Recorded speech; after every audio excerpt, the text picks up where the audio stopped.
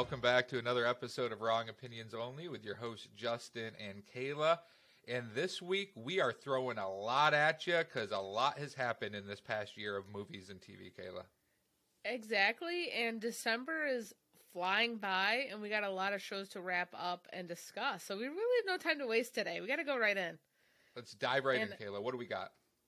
All right, I really want to do a top 5 films and a top 5 TV shows of 2022 as we come to a close. So for films, they had to have premiered in 2022, and then for shows, you could talk about a show if it was like a season premiered this year. That's fine. This is basically our whole podcast, right? We watch a ton of TV and a ton of movies, and putting together a top 5 list for each, for me, was very difficult, more so for the shows, but there's just so much good stuff out there now, Kayla. It's tough to really narrow it down. So much, and it's stressful because you feel like if you leave one at 6 or 7, you're saying it's not a good show, which is absolutely not the case. And we'd have a top 50 if we had 5 hours to talk about stuff for you. But you guys have past episodes to listen to, so that's fine. They don't want to listen to our number 48th favorite show of 2022? I mean, come on. The real maybe fans next year. 2023 goals, maybe. So let's start with films, like I said, and let's go with our number 5 film. You start, Justin. What was your number 5 film of the year? Oh, man, this was so difficult for me, but I am going with Black Panther Wakanda Forever as my number 5. Okay, top 5 for you. Top 5. We just saw that recently, and I wish I would have saw more movies this year. Honestly, I've been watching so much TVs. I wish I went out and saw more movies, especially in theaters.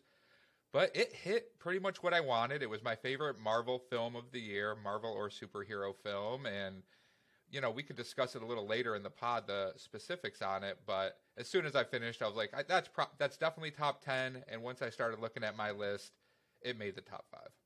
Okay, Wakanda Forever is a good one. Okay, threw me off with that one. I feel like my number 5 could possibly be higher on your list, but I'm going to give it Top Gun Maverick. Was my number 5. Only number 5, Kayla? What are you doing?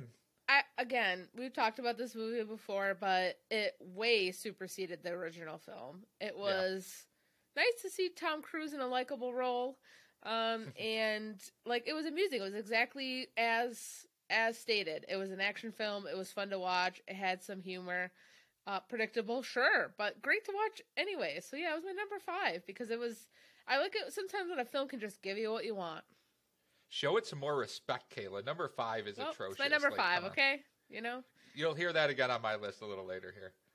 Okay, so my number 4, I was going between 2 different movies here, and I know for a fact one you wouldn't have, the other I'm not sure. But I'm going to go with The Northman. I'm going with The Northman, and I watched this movie, and the first go-around, I was like, you know, this isn't my favorite film, but I've watched some clips back on YouTube and really kind of took in the theater experience, and I think it was great just having that experience in the theater for that movie because it was kind of so big and so grand. And it's one of those classic kind of Robert Eggers films where it's not really what you expect out of it. He's a little bit more, I guess, unique and sly with how he does things. He doesn't make these kind of big Michael Bay action classics, but it's more kind of the underlying premise of the movie and in between the lines. So I enjoyed it. You had Alexander Skarsgård, Nicole Kidman, Anya Taylor-Joy, and once I kind of understood the direction he was going with the film, it really made my list for sure. I did like The Northman. We saw it together. It was a lot more mysticism than I thought, and Nicole Kidman did some interesting choices in that film. But that was definitely like in my close list for sure. Northman was up there. My number 4 is going to be the film X, which is a horror film that came out, and actually Pearl is kind of its prequel that also came out in the same year, so it's cool to see 2 films filmed back-to-back releasing in the same year. It was your typical slasher film, but I really liked who ultimately the killer was. The acting, Mia Goth, was phenomenal. It had some twists. It had a lot of humor. Brittany Snow's in it. It was just like a lot of good performances, and I left it going, this is a great like modern slasher film. And then to see Pearl 2 this year was great, but I'm going to give X a little bit of the edge because it was the most like group of people coming to stay there filming a porno film and then mayhem happens as it will sometimes, as it does, as it does when you form yes. a porno film, for sure. I did not see it, so I can't really talk to it too much. That is not in my genre of movies I like to go see, but I'm glad you found another one out there. And I think it is interesting that they had, you said, the two different, like, back-to-back. They released them this year, and they're sequels to each other, or how do they relate? So, spoiler alert, I mean, I have talked about X, I think, and the Pearl before on the pod, but it's an old woman that's the killer in X. And so Pearl is set in like the 1940s, and it's basically her as a teenager and kind of how she became this kind of murderous villain. Oh, that's and she cool. wants to be a star is her whole thing. And she's willing to kill for it. So it's kind of seeing like how she got to where she is, this killer old woman, which is really good. So, yep. Yeah, that sounds super interesting way to do those. So I'm glad at least it's getting some shine here on this very important podcast that everybody loves to listen to. So there you go. So now we are in our top 3. I am going as number 3, The Batman. Robert Pattinson, Zoe Kravitz. It was, a 3-hour-long movie. It's the best thing that DC has done, in my opinion. It was dark. It was gritty. It was different than everything else. And that's why it's so high up on my list, because it gave me something that I have not seen from superhero movies, and especially DC movies. That kind of underlying grit that you want to see out of a Batman character and how he gets to where he eventually gets to. It's him realizing what he can do, how to get away with things. Obviously, Zoe Kravitz is just a smoke show in that entire movie. I think everybody can agree on that. So it was a fun thing to see at the movies, and it's one that I will rewatch, and I can't say that about pretty much any other DC films. Yeah, I agree. The Batman you felt the 3 hours, I think, maybe in some parts. But it'll be interesting now that Gunn is kind of taking over DC and, in theory, blowing everything up to pieces, how this kind of dark grittiness of a film is going to go into his kind of more humor-esque filmmaking. So I'll be curious where that lands. But, it was I love an emo Batman, I love an emo Batman that's sad about life, just really reflecting on the black eyeliner, just the whole thing. Yeah. Yes. I'm into it. So yeah, Batman was a great film. I came out of it surprised because I'm not a huge Batman fan, so that was good. I think my number 3 is going to be The Menu, which came out, of course, this year, and has a great cast. I won't go too much into the plot because you've yet to see it. Can't wait till you do. I really want to see it, though. Yep. Definitely a theater experience to me. So very lightly, I would just say it delivered. Like, it was a great movie-going experience. There was a lot of humor. There was some shock, and it was just a great satire. I mean, I love a simple plot, which is kind of like what it has a bit in its genre, but it was phenomenal. I left it like going, I'm so glad that was a movie that was filmed. It was great. So The Menu is definitely up there. And that's my number 3 pick. Anya Taylor-Joy is just in, 27 different movies this year? It's insane. She's going. After Queen's Gambit, she's like, let me take on all these interesting roles, and I'm loving it for her because she's great on screen.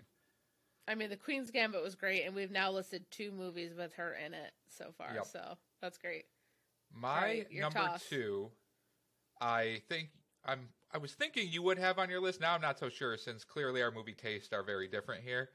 But Everything, Everywhere, All at Once just was a great movie. I had no expectations going into it. It was so weird. It was so out there. It was something different. Like I mentioned before, I like to kind of see something you haven't seen before when you go to a movie, especially when you have zero expectations going in. You had Michelle Yeoh, who just crushed it in the entire film. Stephanie Hsu, Jamie Lee Curtis makes an appearance in there out of nowhere. I don't know how to describe the movie to people without them seeing it. Right? You just need to see it. There's no explanation that makes sense. There's multiverses. There's hot dog fingers. There's bad guys. There's good guys. Things don't make any sense. There's tax accountants. Like, what the hell's going on here? But you leave and you're like, that was a fun experience to watch. So, spoiler alert, it is on my list. So I think now we can see where our ones are. It is number 1 on my list. I'll go into a little bit on how I felt about the film when we get to 1, but Great pick. Great pick. It was such a surprise this year, I'll say. Yeah, for sure. Okay. My number 2 movie is a movie that I loved and that you own but haven't seen. And so my number 2 pick is Marcel the Shell with Shoes On, which I have a little Marcel in my room. I can show you in a bit, but it's an animation film. It is surprisingly like touching.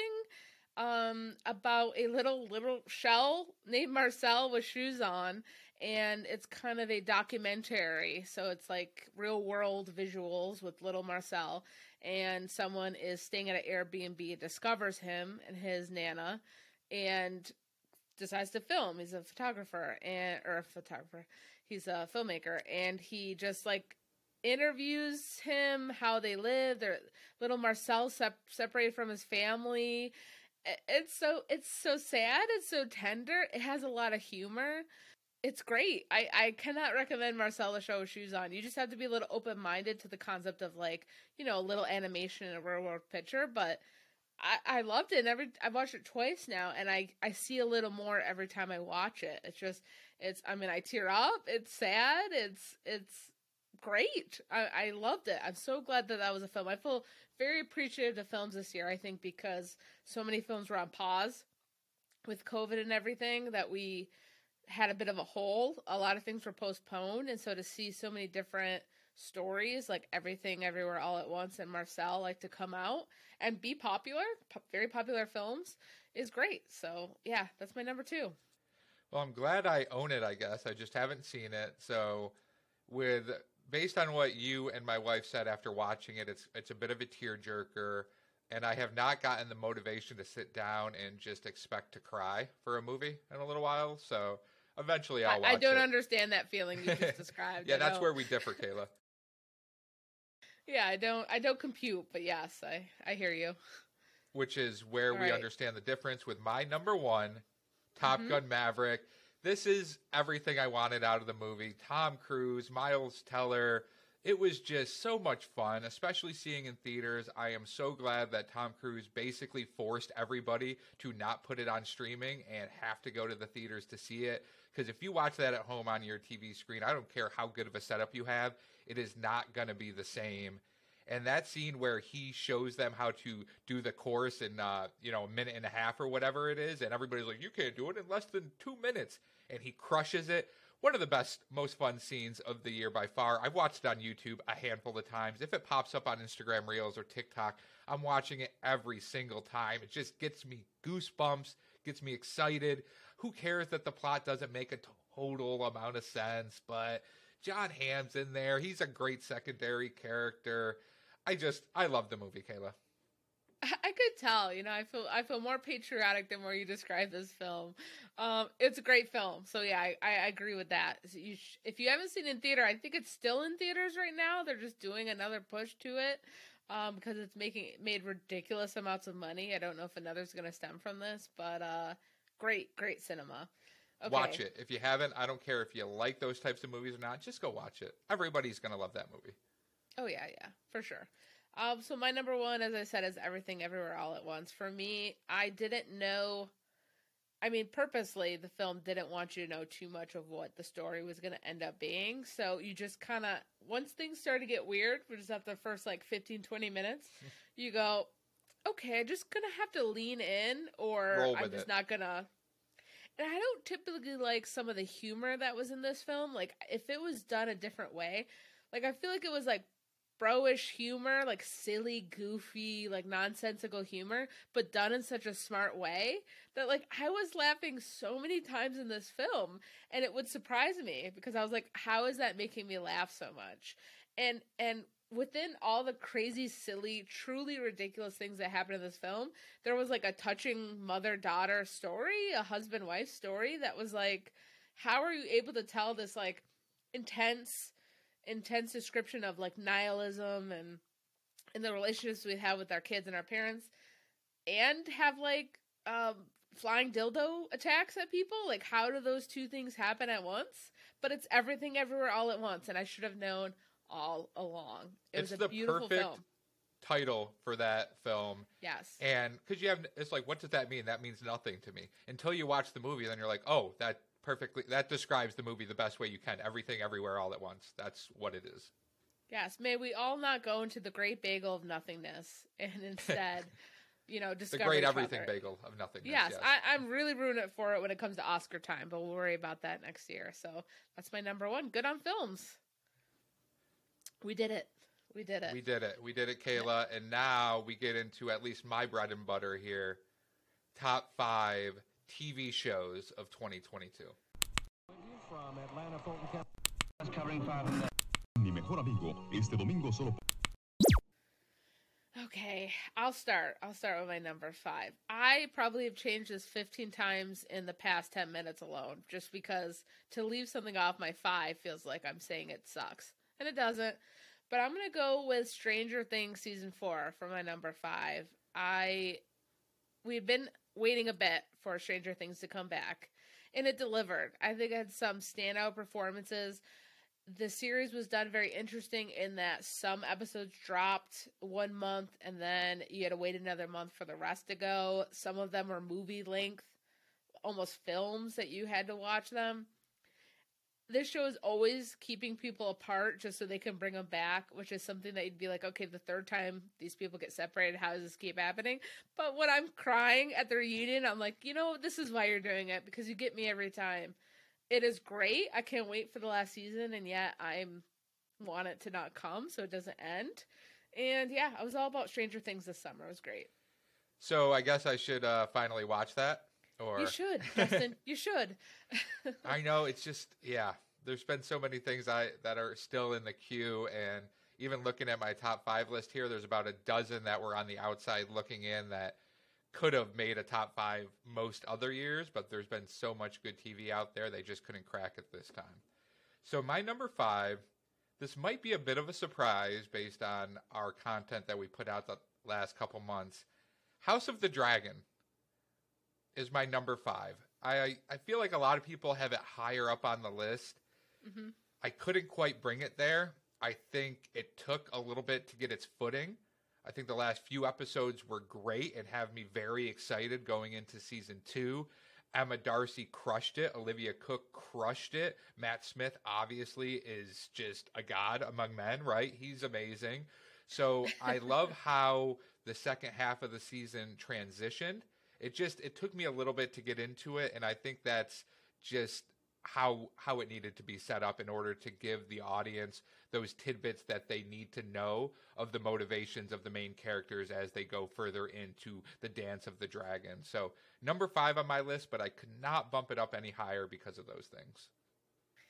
Yeah, that's interesting. I definitely went back and forth, but I did not have it on my list ultimately. I loved talking about it. I loved watching it, but for me, I'm looking at kind of the totality of scenes, and for me, I really struggled with like a really great scene that had me just jaw dropping, and then some filler that just had me going like, why are we watching this, and why aren't we seeing more of this? And the time jump. So it was hard for me, but I have a lot of hopes for season 2, which I don't even think we can talk about it next year because I don't even think season 2 is going to premiere next year. And so we'll see what 2024 brings. Yeah, spring 2024 is what it's looking like right now. Brutal, but we shall see. At least I got some time to work on some things, so I'm looking forward to it. My number 4 is going to be The Bear, which was just phenomenal show with some just great performances. It was original. It had humor. It had an intensity. I mean, that second to last episode alone, it had like hopeful moments. I mean, the dynamic of a kitchen, you know me, I watch a lot of kitchen shows, cooking shows, was so good. It was a surprise this year because I was like, what is this bear that FX keeps promoting? It's interrupting my What We Do in the Shadows watching. And there it was, and I was hooked. I remember texting you, like, started The Bear, and I'm like, halfway through or whatever. Like, it was just so bingeable. And some rock star performances that definitely half this cast is going to go off and obviously continue The Bear, but go on to, like, a ton of other stuff, and I can't wait. Yeah, and I'll mention that later on in my list, but I agree with everything you said there. It came out of nowhere, and you don't see that as much nowadays, but this got word of mouth, right? Everybody was talking, oh, the Bear. And I'm like, what is this show, The Bear? And then I go on Hulu, I'm like, whatever, I'll give the first episode a shot. And then I immediately was like, I need to watch this entire season right now because this is so good. Jeremy Allen White, Eben Moss Bachrach, like just great acting performances. It got you into the kitchen.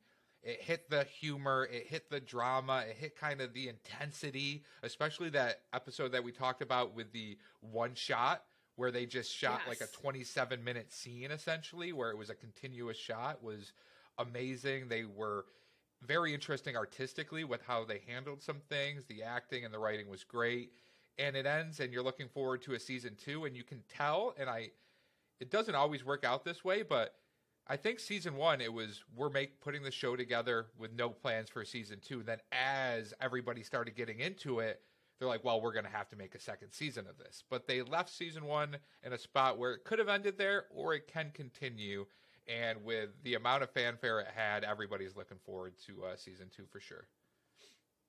Absolutely. I'd just like to give a shout out to FX, who really is allowing these specific storytellers to kind of have a show. And I think they're gaining, attraction and money and an audience from it. Like, I feel like a lot of people are so safe and like, we've always done competition shows. We can't not do those. Our channel's always done these type of shows. And FX is like, you want a sitcom about vampires living together? Done.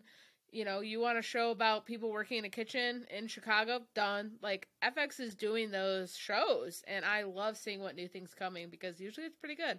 So great. And they have a great relationship with Hulu there, which kind of gets it out to a lot bigger of an audience. Because I didn't see any real promotion for The Bear unless you go on Hulu, and then it's up there like one of our new shows. So it really worked out well for FX there.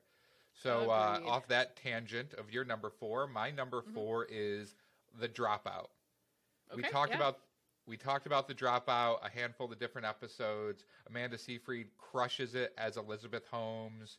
You have Naveen Andrews kills it at Sunny Balwani. It's a very interesting story. I am a sucker for these kind of true stories of the rise and the fall of these people that were titans in the industry. And Elizabeth Holmes and Theranos, it was a multi-billion-dollar company that just fell flat, and she recently, a few weeks ago, I guess, was sentenced to 11 years in prison with 3 years of supervised visits or something after that. And she's 38 years old now, so she's going to be in prison until she's 50. She's pregnant with a baby right now. She just had a baby a little while ago that's 1 year old with her now husband Billy Evans, who is a hotel heir. I don't know what to really say besides it's such a complex storyline that I'm so impressed with how they handled it on the TV show, because I thought it was going to be too gimmicky and too kind of out there, but Amanda Seyfried's performance was great, and I thought they handled it very well. Her performance was so good that when Jennifer Lawrence got the opportunity to play Elizabeth Holmes and then watched in another film or TV show, saw how Amanda Seyfried did, Elizabeth Holmes said, nope, already been done, couldn't do that better, I'm out of this.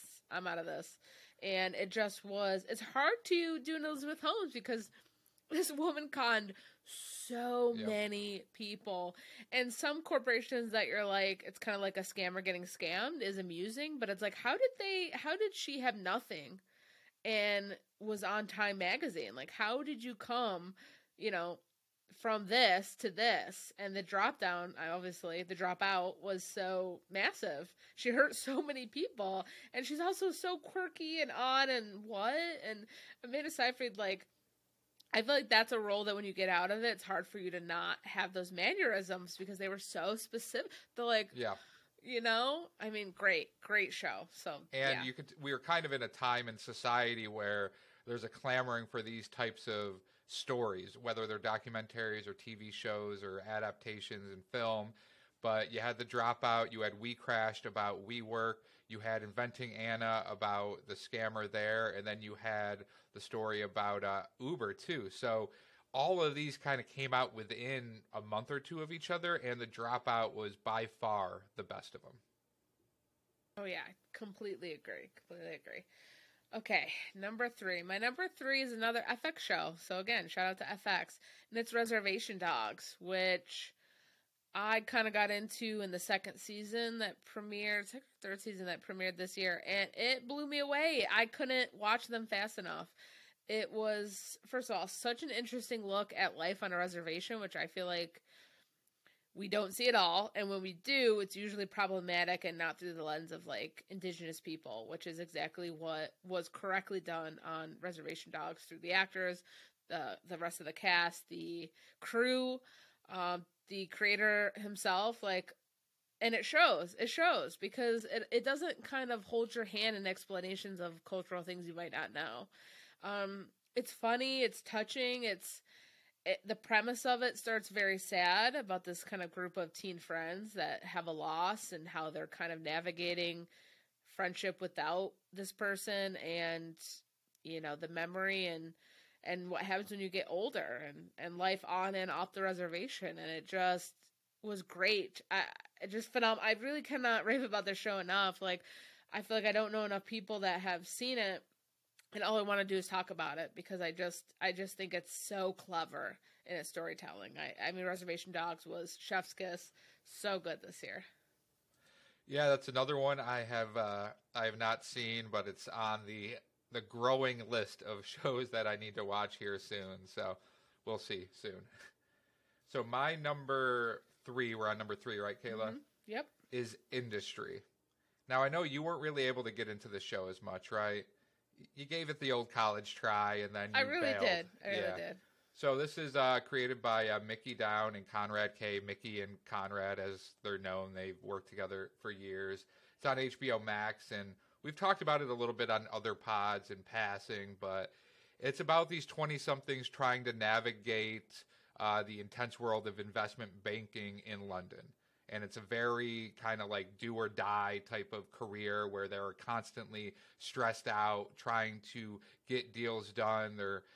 There's gratuitous sex, there's cocaine, there's drugs and alcohol all over the place. And I just think it's really well done. Mayala Harrell just crushed it. It's her really first big performance. I think she was also in that movie Bodies, Bodies, Bodies, and is getting some work off of Industry here. You had she's great in that film. Ken Luang played Eric Tao, who is great. And then you had in season 2, it took a little bit of a different turn than season 1. I think I enjoyed season 1 a little bit more because it was so new and fresh that I didn't know what to expect. Season 2 comes with a little bit more expectations. And they brought in Jay Duplass playing Jesse Bloom, this kind of eccentric investor, venture capitalist who always gets his way. And you're dealing with Harper Stern's character here on, is she going to go with the old guard that she trusts? Is she going to trust this new guy? Is she going to forge her own thing?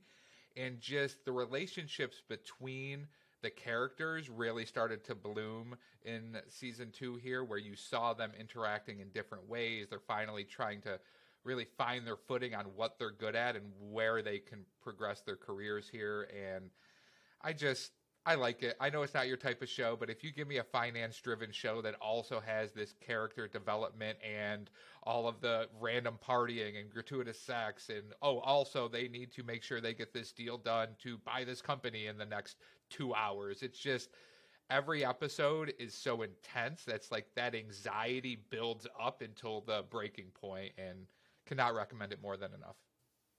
Does that make sense? More than enough? Who knows? More than enough, all of enough. Yes, I'm happy for you. And the many, many industry lovers that there are. It's just the setting of where it sits is difficult for me to get that. But I'm still willing to make another third attempt because people love the show. So I have FOMO of a popular show that I'm not getting. So well, I think once you hear like, they need to put out this call option in order to get this at the reduced strike price, your eyes glaze over and you're like, I don't want to hear it. That's exactly what's happening. Yes, yeah. Okay, you got me. Yeah, it's a bit like Succession in a way where there's no real character you're rooting for necessarily. All the characters have flaws, but they're all interesting in their own way. but it is a little bit more into the weeds on the finance jargon than Succession is. So, yes. Okay, that's a good one. All right, so my number 2 is going to be Andor. We've talked about Andor a lot. We're going to continue talking about Andor a little later, and it just blew my mind. I'm not going to actually talk too much just because we will be going into the last few episodes, but Andor was great. It's for people that don't love Star Wars. It's for people who do love Star Wars.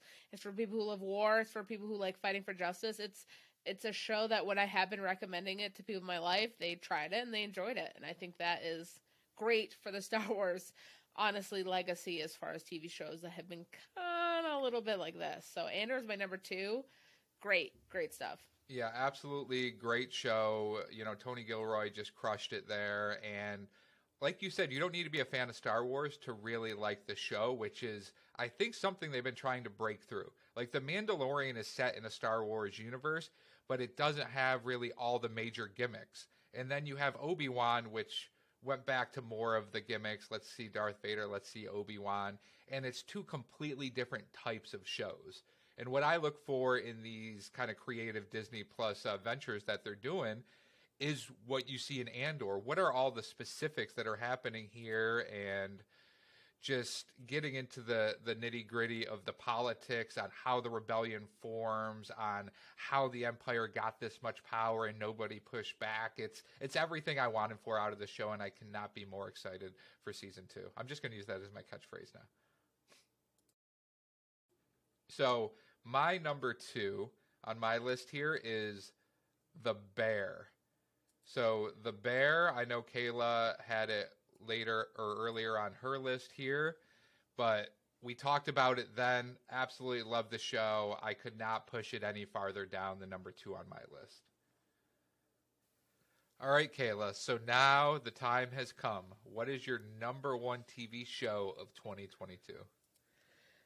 My number 1 is a show that I honestly felt was just crafted for me. It hit everything that I want in a TV show, and it is A League of Their Own.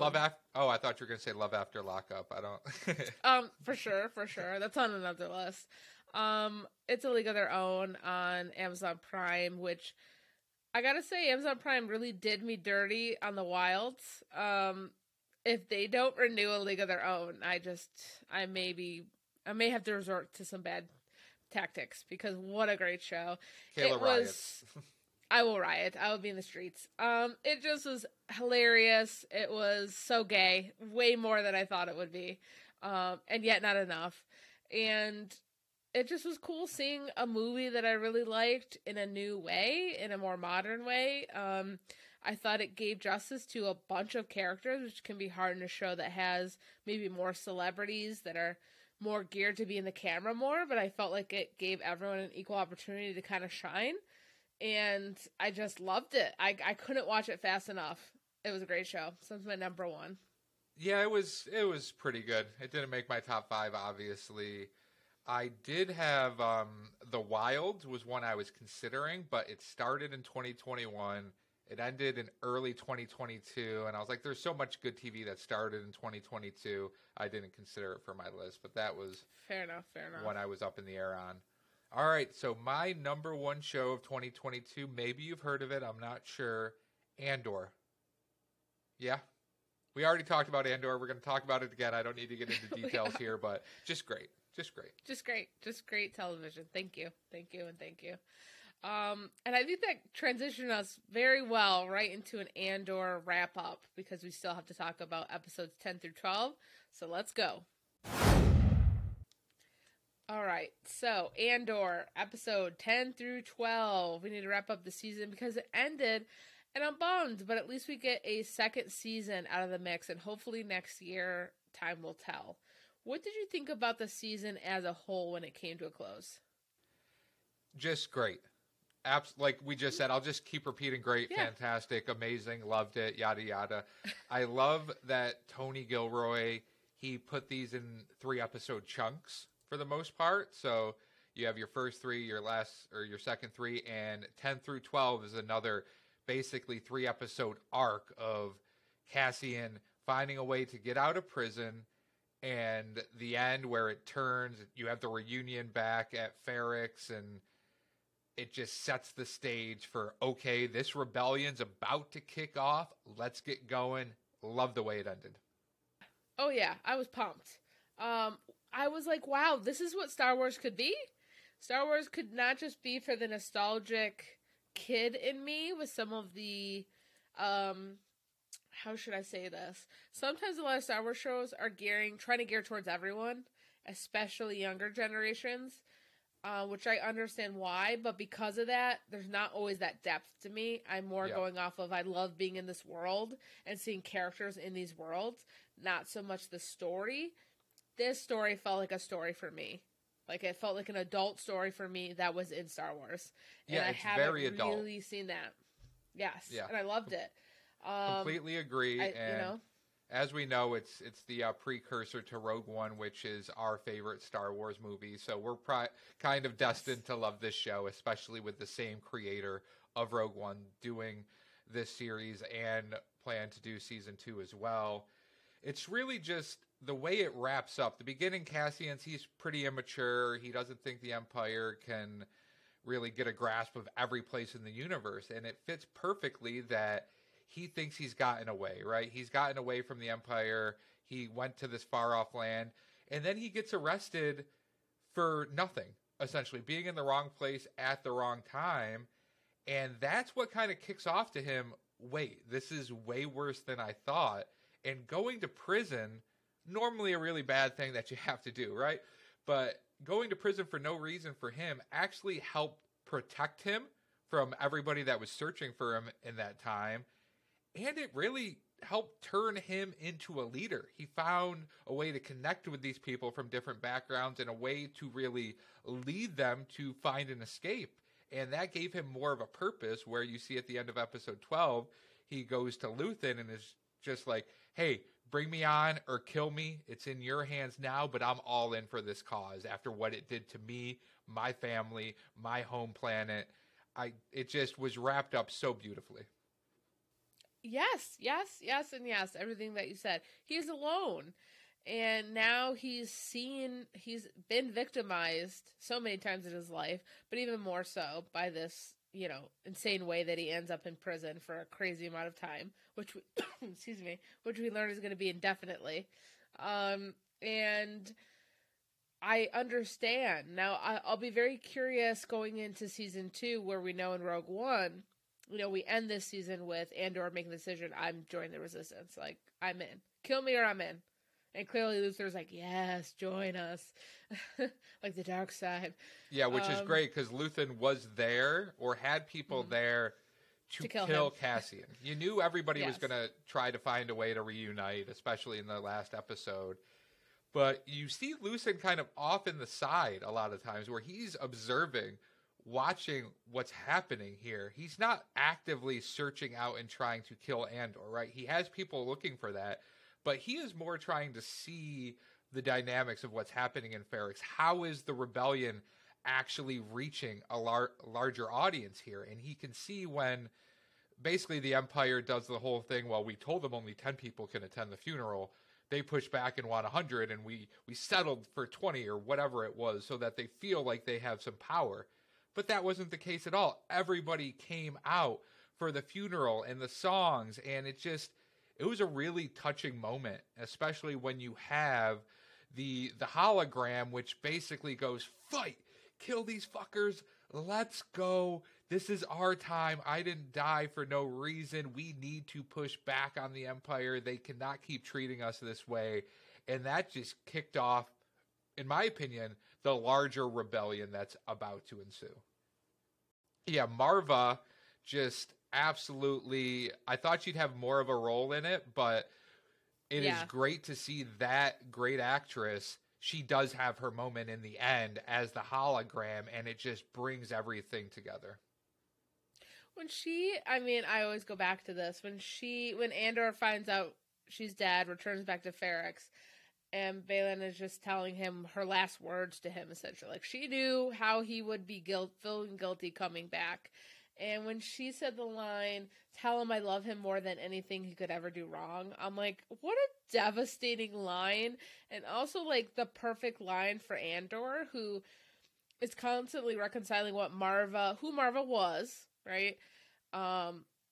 And who she wanted him to be. And he just always rebelled against that. He always is like, I'm not that person that you want me to be. And she's like, you've been through so much, I don't need you to be a certain way, but like, I know you're gonna get there. There's always that underlying of like, but I know you are gonna be on this side, you're gonna be a fighter. It's just, and if you don't, that's okay. It was so touching. Can I do my Luthen voice to see if I can just say a quick line from his? Calm, kindness, kinship, love. I've given up all chance at inner peace. I made my mind a sunless space. Wow, bravo. Give her the Academy Award right now.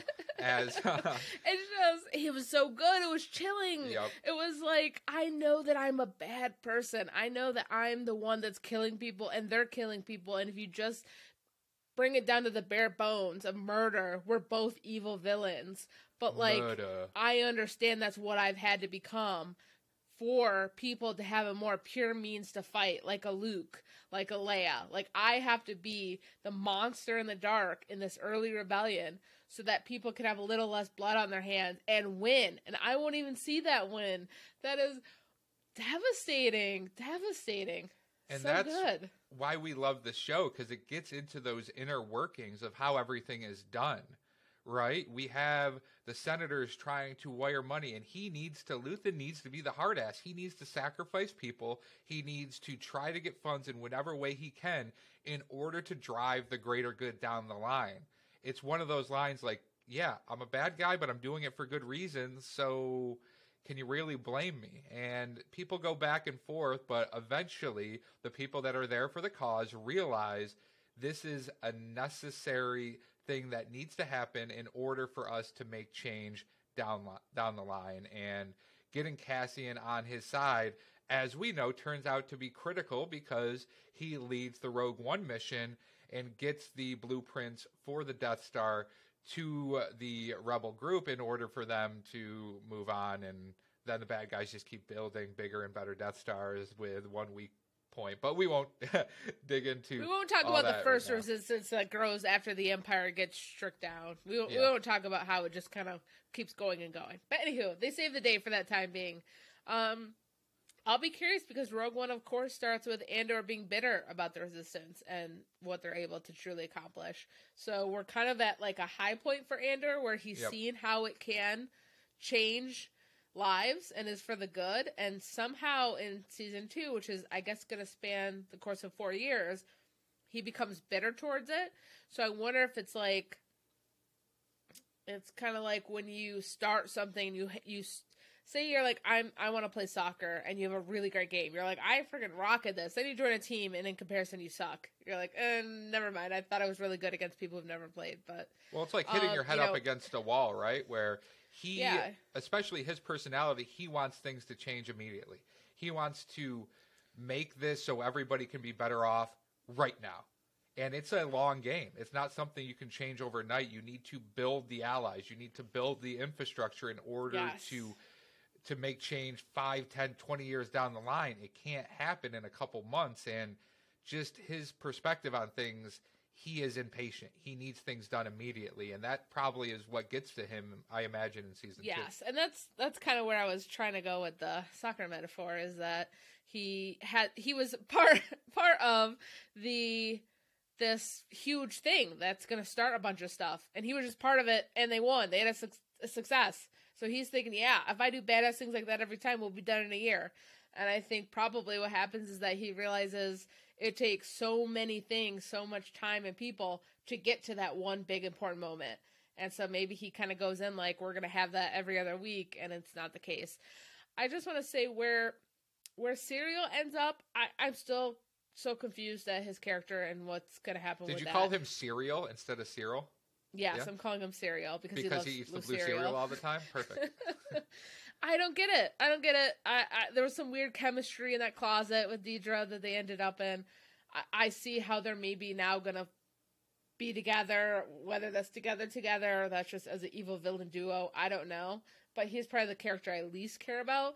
And Mon Mothma, I just struggle to kind of see. They're playing her a very slow game progression towards her story. And when it gets to the Mon Mothma parts, I find myself going, what's Andor up to, you know? Really, I really enjoy the Mon Mothma stuff because it's getting into those dynamics of she is somebody who is kind of in the Empire, but she is trying to find ways to get out, and how complicated and dangerous that is for somebody in that position. So some parts I can see where you're coming from, but I think every time she's on screen is pretty electric because she has Oh, yeah, no. I've been electrified to death because I'm just going to sit there like, it's good. Well, I'm right, you're wrong, and we can just move on then. Yeah. Well, you know, wrong opinions only. Exactly. Yeah, so interesting. Okay. I hear what do you think Mon about Mothma sympathizer. What do you think about Cinta? Do you think Cinta is Cassian's sister? What? That is a wild thing you just said. I've never heard that. You have not considered that at all? She's No. got kind of the complexion right from the home planet. He has not seen his sister in how long? She knows she's a foreigner. You haven't. I don't know. I feel like there might be a connection. No, not that one there. thought until you just said that out of your mouth hole. Did not think about that once. That Really? is interesting. I wonder no, if I'm on the outs because that's crossed my mind. That'd be so dumb. Why would that be dumb though? I think it's if he was working with her, and he has been. She's trying to kill him. I just find it so, like, in season 2, say he were, like, they had some moment where maybe they said something from their home country, and something registered there. I'd be like, the sister under your nose the whole time? You know, I would feel a little unsatisfied with that being the whole, like, I've been looking for my sister, and she's been right there the whole time. See, my interpretation is that if it is his sister, she dies, and after she dies is when he finds out who she was, and then that kind of throws him on a rampage to... You know, there is a little sad boy within you, because look at you writing an even more tragic storyline for Andor. You are in there. That sounds like me a little bit. They've left hints. How can we make this even sadder for him? How can he be more devastated by more family members that have died under his watch or lack of watch? That's brilliant, Justin. That's for me. Well, Rogue One, there's no mention of his sister, so I can't imagine she's still alive in Rogue One, or there would have been mention of it, right? You were like, what's worse than his planet exploding and his mom dying without him there, and then also ultimately at the end of his life he explodes on a planet? I know, his sister was there the whole time, and then she dies and he realizes it after. I'm going to mark this so in a year when we watch season 2 that I can play this back and be like, I told you Cinta was his sister. Jesus, some people have to agree with me. I can't wait, because I'm literally going to sit there like... I will. I'll give it to you too. I'll give you your kudos when it comes. I won't be happy about it, but I will. That's interesting. Cinta's also terrible, so that. But she is totally for the cause, and she has a reason because her home planet was ruined by the Empire, and then she lost her brother, and she was by herself there. So I'm saying, and she was a bit of a badass, trying to look up to her brother. She's a little younger than him. Totally badass. I struggle with the, like, they're so good at creating characters that have two parts, and maybe that's why I struggle with Cinta, because she's so she has this relationship with Val, but she's so, like, not even focused on the relationship even, and it gets to the point where I feel bad for Val. Like, I'm like, girl, like, you're kind of in a loving, loveless relationship right now because Cinta is dedicated to the Resistance and definitely not you. She didn't even pick you up at the airport. She's not even looking at you, or she's looking at where she can kill Andor. I mean, like, she has to literally go, can you turn around and, like, acknowledge me at any point? I mean, brutal. Val is a glutton for punishment in this relationship. I want to root for them, but it's just... That doesn't age well. No, Val's a rich girl who's trying to slum it up in the rebellion here, so she's probably my least favorite character. Can't you say the same of Leia? Yes, you can. I'm just saying. This is why Darth Vader and Anakin is the true... I'm just kidding. No! We can't... Palpatine, rise again! No, Are you trying to get me to enjoy the dark side? What's happening here? You know, I am a fan of the dark side, but that's for another podcast. I've learned in this discussion you are a fan of the dark side. I see the dark side within. Only the Sith deals in absolutes. And again, okay. Before we go on my Obi-Wan tangent here, let's wrap up Andor. Excited for season 2. I think we both are. So hopefully we get it next year. Fingers crossed. Yeah, they haven't announced a release date yet, but let's hope that we get another full 12 episodes. I love that it's a 12 episode and not one of these 6-8 episode nonsenses that Disney Plus occasionally does. Agreed. Let's go right into a film discussion as we just recently saw Black Panther: Wakanda Forever. Let's do it.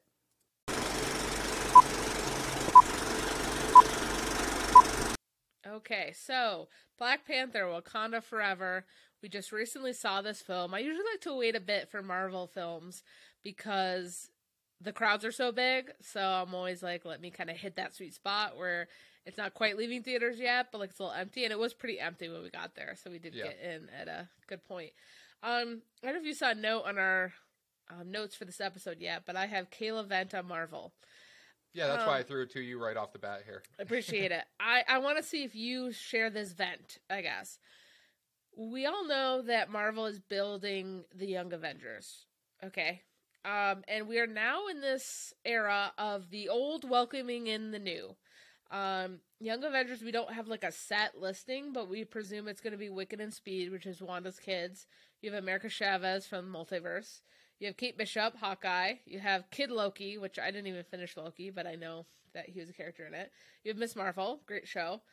Scar, who you would know if you watch She-Hulk, which is essentially Hulk's son, that he just comes back with at the end of the episode with no explanation of how he got him. And then you have Ironheart, which was introduced in this film, Wakanda Forever, aka like Iron Man. And then you have potentially Cassie Lang, who's going to be Scott Lang's daughter in The Wasp, which is my least favorite Marvel movie. There's too much. Let's just cut off Marvel right now. Just cut them off. We're done. Now, again, I could eat my words if Young Avengers ends up being just a masterpiece of youth. But I am struggling with trying to enjoy the characters that I have while I have them, because I feel like they're on a time, like, is this the last time I see Thor? Is this the last time I see, whoever? And half of it is building the next teen that's going to be in the next movie. I had listened to a podcast recently that was like, I'm attached to the characters that I started with, like an Iron Man, so it's a struggle to watch like an Ironheart and be like, this is my Iron Man. I don't really want like an equivalent. I want maybe a new character that's totally different. I don't want like Iron Man Jr., Captain America Jr., like, Ant-Man Jr. I want a different. I'm struggling, and I struggled in this film, which we'll go into, but I'm struggling in the other films. I'm struggling with like half the movie is to build the next one. I'm not totally sold on it yet. So the adopted teen and the way that they do it doesn't feel organic to me. Like they just happen upon her on this college and she's like this genius who's like Iron Man and builds a suit. The other movies, they just, Hawkeye finds Kate Bishop in the street. I mean, I'm struggling. What about you? Are you noticing that in the films that it's taking up space? Yeah, I agree. I think the overall plot lines have started to get a little too muddy, too out there. It doesn't make sense to me watching some of these films. And, when we get into kind of the deeper dive here on Wakanda Forever, I felt that a little bit about the movie, where they manufactured a plot line in order to bring a lot of these characters together, which you have to do to an extent. And I understand with Chadwick Boseman's passing, they were under some very unique circumstances there. But I lose the joy in these movies when you are trying to look for one specific thing that's going to carry you to something else that you don't know yet, and having all these TV shows and all these movies that just keep pushing the buck down the line. Like, oh yeah, we'll get to a conclusion later. Here you go. Keep moving on. Who's the big bad? There's not a lot of information that's happening, especially in this phase. What are we in, phase 4 right now, Kayla? It's just, it's lacking. Yes, we've ended phase 4 now with this film. It's lacking for me. I need to have more interest in these major characters, like how it all started. And with everybody just jumping in and out, I don't like it. It's just reading like a little goofy to me. Like I took these because they were adults, like starting. Like all these characters were, maybe they got their powers as a teen, but we were kind of seeing them in adult form.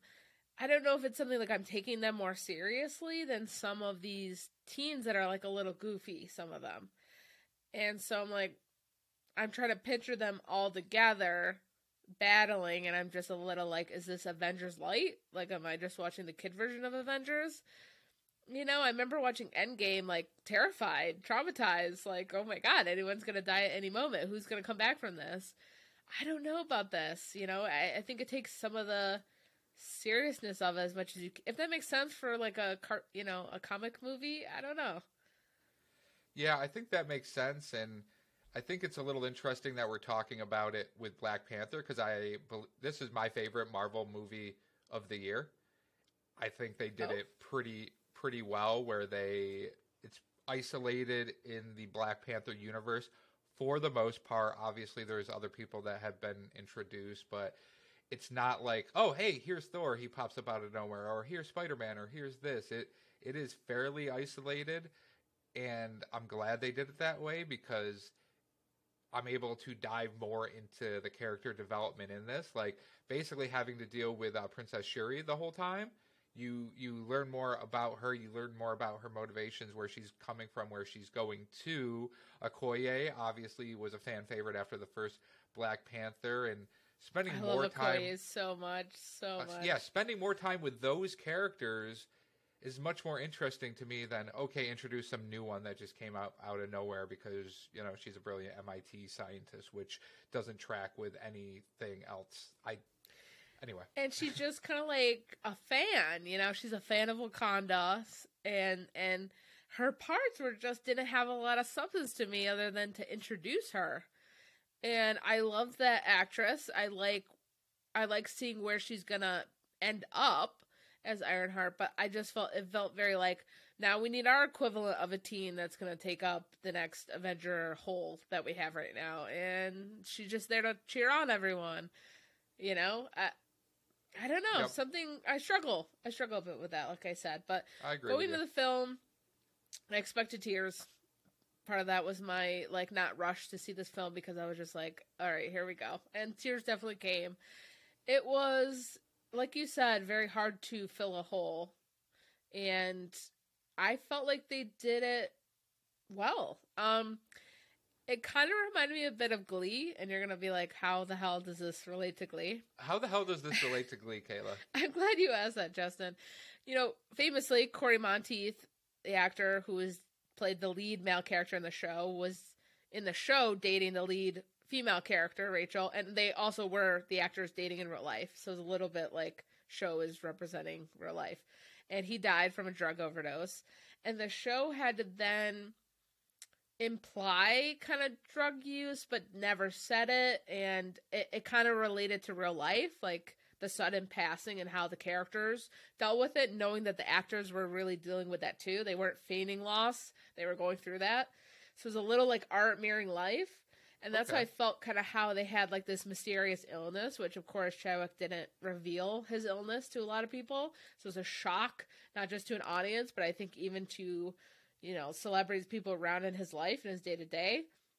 And that's kind of how they referenced it. This illness I couldn't stop, like that they were surprised. And, so it felt a little like they were keeping it real to the events that happened without saying like the illness was cancer or anything.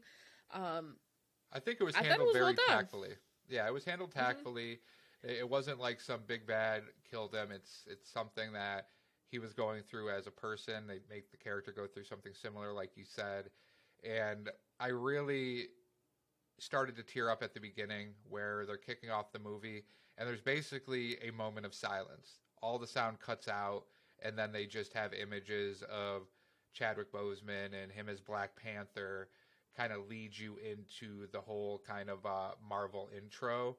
And I thought that was very nicely done. They ended with something similar, another basically a moment of silence for him, which I'm really glad they did that way. And it just kicks you off like you're like, wow, I'm fighting back tears here, and we're 40 seconds in. Like, where's this going to go? And they did not really, it wasn't the I guess, the main focal point of what happened to him. Why did he die? It was more so, okay, The loss. the loss. How are we dealing with the loss, and how are we going to handle this while still trying to run Wakanda and keep these allies? And I think handling it that way was a smart move. Yes, I completely agree. It was hard to do, I'm sure. Especially like the success of the first film. Like you have that carried over baggage. You have the state kind of a Marvel right now, which is kind of up and down a bit. And yeah, and introducing a new Black Panther, that's huge. That's big because they didn't recast the role. They didn't have Anu T'Challa, I thought it was well done. Talk about the villain of the movie, Namor. This gave me a little bit like, oh yeah, this is where we were. This is how a Marvel film should make you feel. Like, great action, great story, and characters you really care about. Like, yes, bring me more of this.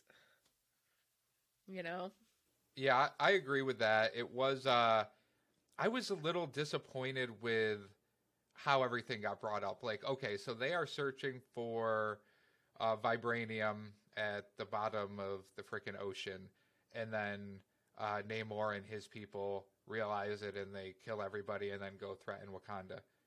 Really? That's just okay? They're finding vibranium, and instead of them just being like, all right, let's just move to a new spot, let's not murder everybody and create a massive war, this just turns into an all-out Wakanda versus, I can't even remember the name of the underground city that Namor was basically in charge of for hundreds of years, but I just thought it was kind of sloppily thrown together a little bit. That. And then when I could see that. He pops up, he's got the winged feet, and I am not big into the comic books. I don't know if you are, but I knew nothing about this villain until I watched the movie. And my immediate thought was, number one, he can't fly that quick with wings on his feet. Like, just the his weight and stuff, I don't think it's going to work. The balance, you know what I'm saying there? And just cut the freaking wings off his feet. Like, wouldn't that be your first thing? Just try to cut off one of those and, hurt him a little bit and go from there. I don't know. But Kayla's just staring at me blankly right now, so I don't know. I'm not gonna lie, when I first saw the winged feet, I was like, oh, he's wearing like really cool shoes. I didn't realize like they were a part of them until they said it, which was pretty funny. I think in the comics, like, he's from Atlantis, and he is just kind of what you see there. This guy that, like, if I'm to help my people, my home sedum, is to work with you, then I'll do it. If I have to kill you to get it, then that's fine too. He's kind of this. But my question is, why did he and his army not just destroy the machine and then find the person who created it and kill them themselves? Why did they have to enlist Wakanda into this venture here to find the MIT kid? Yes, I think it's because it just would be him, because his people need the sea. They have their, they're at a disadvantage on land. So they're going to the Wakandans like, can you land people go do this for us? Because we would definitely lose people with the sea mass, and they're not like suited for land. And now that you're to bringing get it up done, too, and we work together, we're allies because we both have this thing that these colonizers are trying to get to. It's like, let's work together. You do this thing. That kind of is similar to like where I had an issue, which is when Namor like has their first battle with Wakanda and just like wrecks it. Holy hell, they were not prepared. Yeah. And then he's like, I'll see you in a week. I just killed your mom, which was also, we could talk about that. I'm like, what evil villain has the girl, like, can get to the girl that he's literally creating a war to get, and just is like, I'm gonna give you a week to maybe prepare next time so less of your people die. Bye. What? Also, that made no sense to me. They had her and Shuri on the bridge right there. They could have just murdered her then and not started anything else. So why did they keep her alive there? It wasn't making sense to me on why they handled that. As you were talking, I was thinking they probably didn't want to go after them on land themselves, because they're still trying to basically be a secret civilization. so nobody knows about them, so they don't come looking for them. So that's why they get Wakanda. Right. Wakanda's out in society. People know about Wakanda, and they're actually trying to steal all the Wakanda shit anyway. So they are a good Good kind point. of Good point. yeah, a good goat to be like, well, they're actually angry. You're going after their vibranium, so it makes sense that they're killing all of you instead of this secret civilization that nobody knows about. Yes, there were a few times I was like, it's a little convenient how easily you found this chick in college, how she just had that super suit already built. You weren't really seeing no montage of something. She just was ready to go. Here's 3 vehicles I just happen to have in my garage that we can all escape on. And if the CIA and all of these massive institutions are using what she has created with all these spare parts, you mean to tell me they haven't taken that apart and like taken notes and made blueprints about how to build that again? Like, come on. It's not a one and done type of situation there. Yeah, we definitely have and some it doesn't questions. seem like she was paid. They should have paid her very handsomely for that, I would imagine. Who knows? Yes. I think overall, I think the choice to have Shuri as the Letitia Wright as the Black Panther like made sense to me. That's where I saw it going. I could see it one of two ways. I wish they had a little more Okoye. They like shamed her a bit in this and like downsized her, but I thought she was a star of the first film. For sure. I would have liked to see a little more of her because she's just so funny. She's such a good actress. There were some like Michaela Cole was in the film, but barely. Like I thought she would be more of a character in the film, and you get like a glimpse that she's married in the end, but that's it. So I was kind of surprised not that she didn't have more of a role in it. Overall, though, I think great. Like, give me 3. But again, here's the question: like, how long are we gonna wait for another Black Panther film? Is it like what, another 5 years, 6 years? You know? Yeah, it's who knows with the timeline anymore. I can't keep track. There's still a few of the TV series I haven't watched, like She-Hulk or Miss Marvel. So I am just a bad Marvel fan, I guess. I don't know how anybody keeps up with all of this and has a separate full-time job. If this was our full-time job, cool. I could do this. We'd be golden, yeah. But it's not. So I don't know how the time is found to watch all of those as well as all the other TV shows and movies that we like to watch. It's becoming more of a job than it is a fun hobby for these Marvel shows specifically, because there's people that pop up and I'm like, oh, where did she come from? Oh, she was in one of the TV shows I didn't watch, so I don't know the connection there. So now that I watched it, I need to do research and freaking homework to understand what this means in the overall universe. And who wants to do that for every single movie that comes out? Like, once in a while, okay, to understand the lore behind it, but when you are just trying to put pieces together and build the puzzle that it seems like Marvel is just throwing a whole bunch of shit at the wall and hoping it sticks, it loses the fun out of it for me.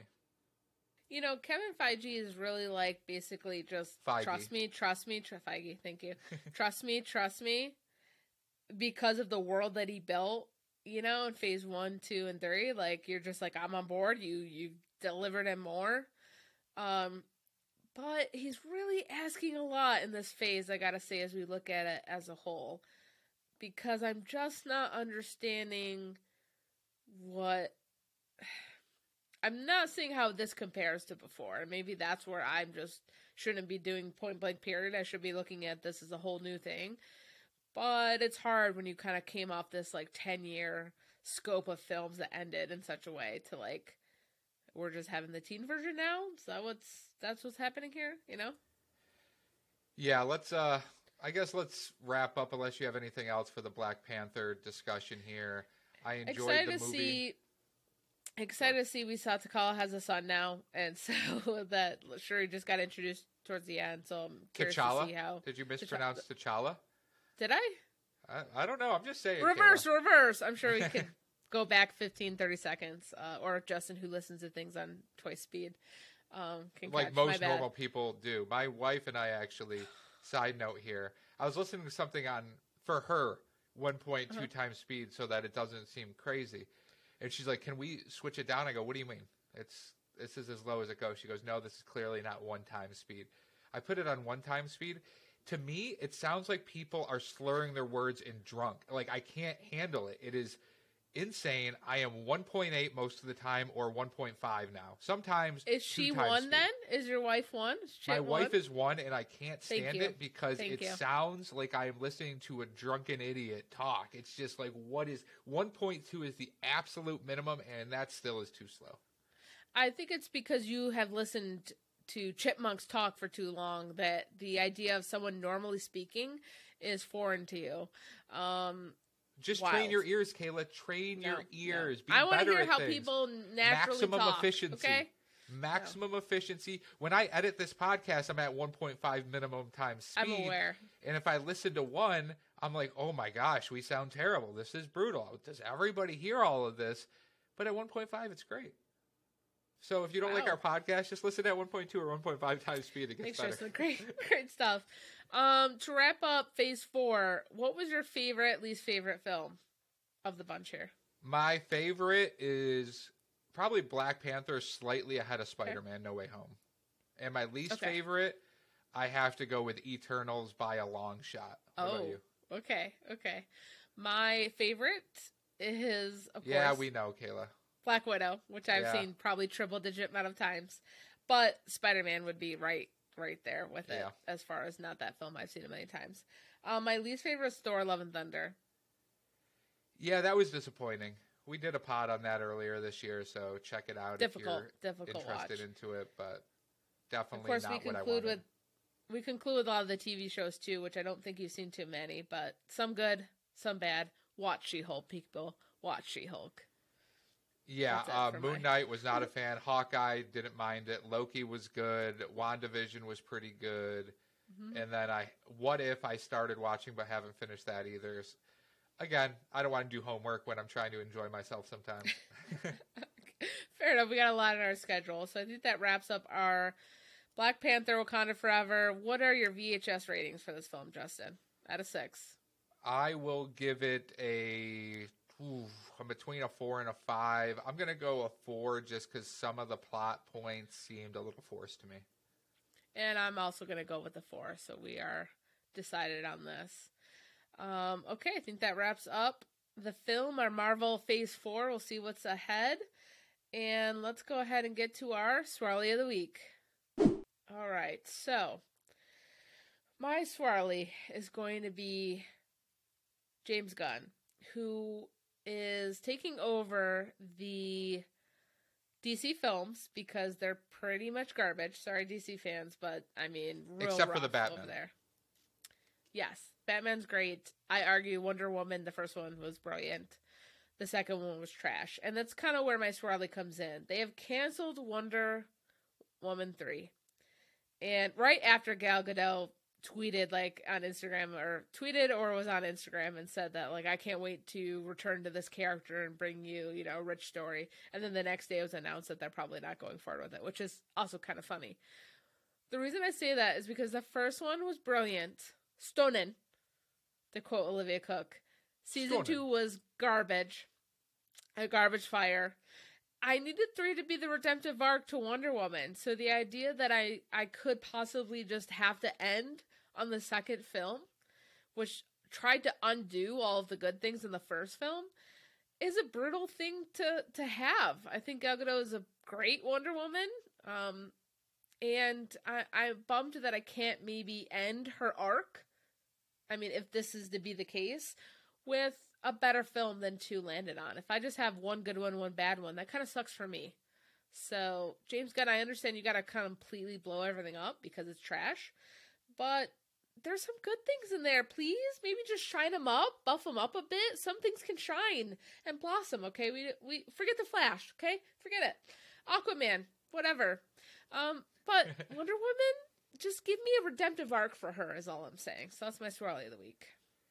Okay. Interesting choice. Yeah, 1984 was trash, as you said a whole bunch of times. Yes. It was just not good. And even though it was an interesting concept, the way they had that planned out, it was just not executed at all. So my Swirly of the Week is John Hyman. Are you familiar with him? No, you're not. So anyway, he is a baseball reporter, and these past couple weeks, they are an MLB hot stove. So you have all of these free agents are either signing or there's trades happening. It's kind of your big off season for baseball. And the big one that everybody is waiting to hear on is Aaron Judge.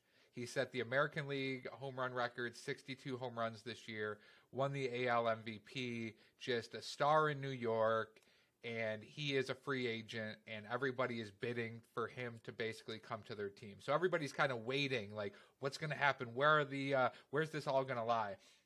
And John Heyman tweets, first off, he tweets, Arson Judge is signing with the San Francisco Giants. He misspells his name in the first tweet. That's number one. Number two, he follows that up a few minutes later, does not just correct the Aaron Judge misspelling.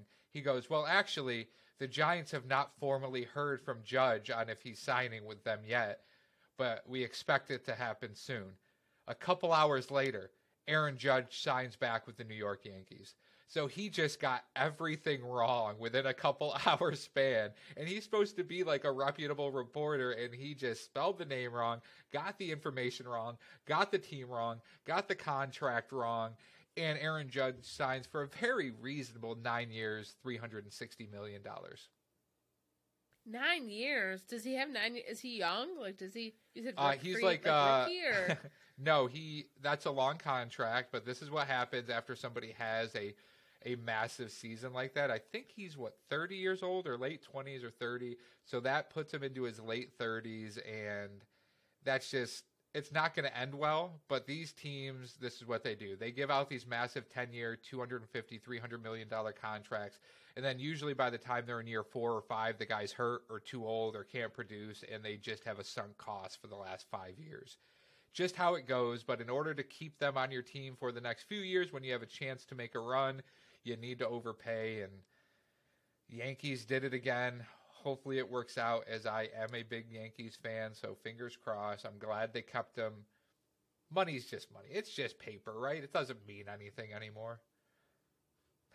Kayla just being like, what are you What even is paper? talking about? What is money these days? Was he normally a trustworthy, like, reporter? Like, is this just, like, Yeah, he's been like, he's like, bad fumble, or Twitter verified, and he's not, I have not. What does that mean anymore, you know? That's true. I have not heard him as like one of the preeminent baseball reporters, but he is known. So he just completely flubbed this one up big time. All right. Well, Swarly behavior, if anything. Let's get to our friendship question of the week, which, Justin, I think you had chosen.